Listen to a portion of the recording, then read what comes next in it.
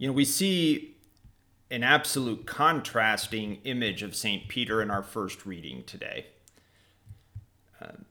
On Holy Thursday, we see Peter promise that he would follow the Lord anywhere, even to the death. And a matter of hours later, he has denied Christ 3 times. And he denied Christ 3 times when he was confronted not by a Roman legion or temple guards, not when his life was threatened or under torture. No, it was the simple questions of a maid which caused Peter to deny our Lord. Now, Peter, of course, to his credit, he repented of his sin and went on to become a great saint who ultimately shed his blood and witnessed to the truth of Jesus Christ 3 decades later. Now, if you hear that, you might think, oh, okay, he must have changed a lot in 30 years. And while I'm sure there is a sense in which that was true, Peter's transformation from cowardly denying our Lord to courageously proclaiming the resurrection of Christ, it really was pretty quick. Our first reading takes place a matter of months after the resurrection of Christ, and we see Peter and John are preaching the truth of Christ's resurrection in the temple in Jerusalem. And there is, if you've been following our readings, our first reading kind of follows sequentially. So in yesterday's reading, they encountered a beggar who was crippled, and in the name of Jesus, he was healed. And so Peter and John are arrested by the temple guards, and they are taken to be questioned by the religious elites of Jewish society, the most powerful and prestigious body of leaders and scribes. Caiaphas is there, the high priest who led the conspiracy to kill Christ. These men now question Peter, and they say, by what power or by what name have you done this? Now, if Peter denied Christ 3 times at the questioning of a simple maid, what on earth will he do when he's questioned by the like of these powerful men, influential men? I mean, like I said, Caiaphas spearheaded the conspiracy to kill Christ. He could certainly do likewise to Peter.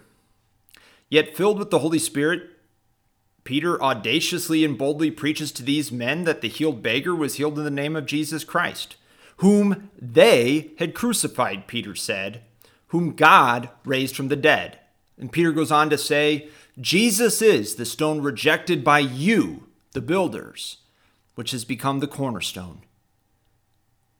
And there is no salvation through anyone else, nor is there any other name under the heaven given to the human race by which we are to be saved. I've always thought that the transformation of the apostles, most notably Peter, is one of the clearest pieces of evidence for the truth of the resurrection. Peter is a fisherman from a backwater part of Galilee. And here he is eloquently, courageously preaching the truth of Jesus Christ to a very hostile body. What has changed? Well, what's changed is this. Peter has encountered the risen Christ. He received the Holy Spirit at Pentecost, and he's a changed man. And you know what? We too will be changed if we encounter Jesus Christ, receive the Holy Spirit. And in fact, for many of us, this has already happened. I mean, typically this encounter happens in the sacraments. The sacraments are the means Christ instituted to communicate his grace, right? At baptism, we don't just have an encounter with the risen Christ, we're incorporated into his mystical body. We are united with the risen Christ as a head is to its body. And we receive the Holy Spirit. The Holy Spirit dwells in us. In fact, the whole Trinity, Father, Son, Holy Spirit, dwells within us. And this union is strengthened in confirmation, and it's nourished in the Eucharist.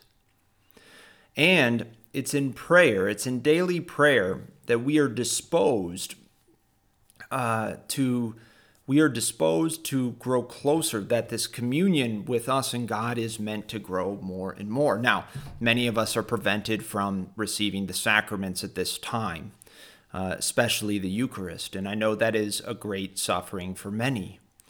But Christ has not abandoned us.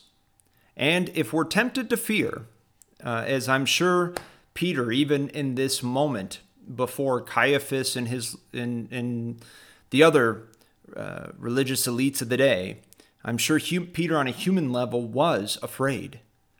Yet he overcame that fear because he trusted in Christ, because through Christ he can do all things.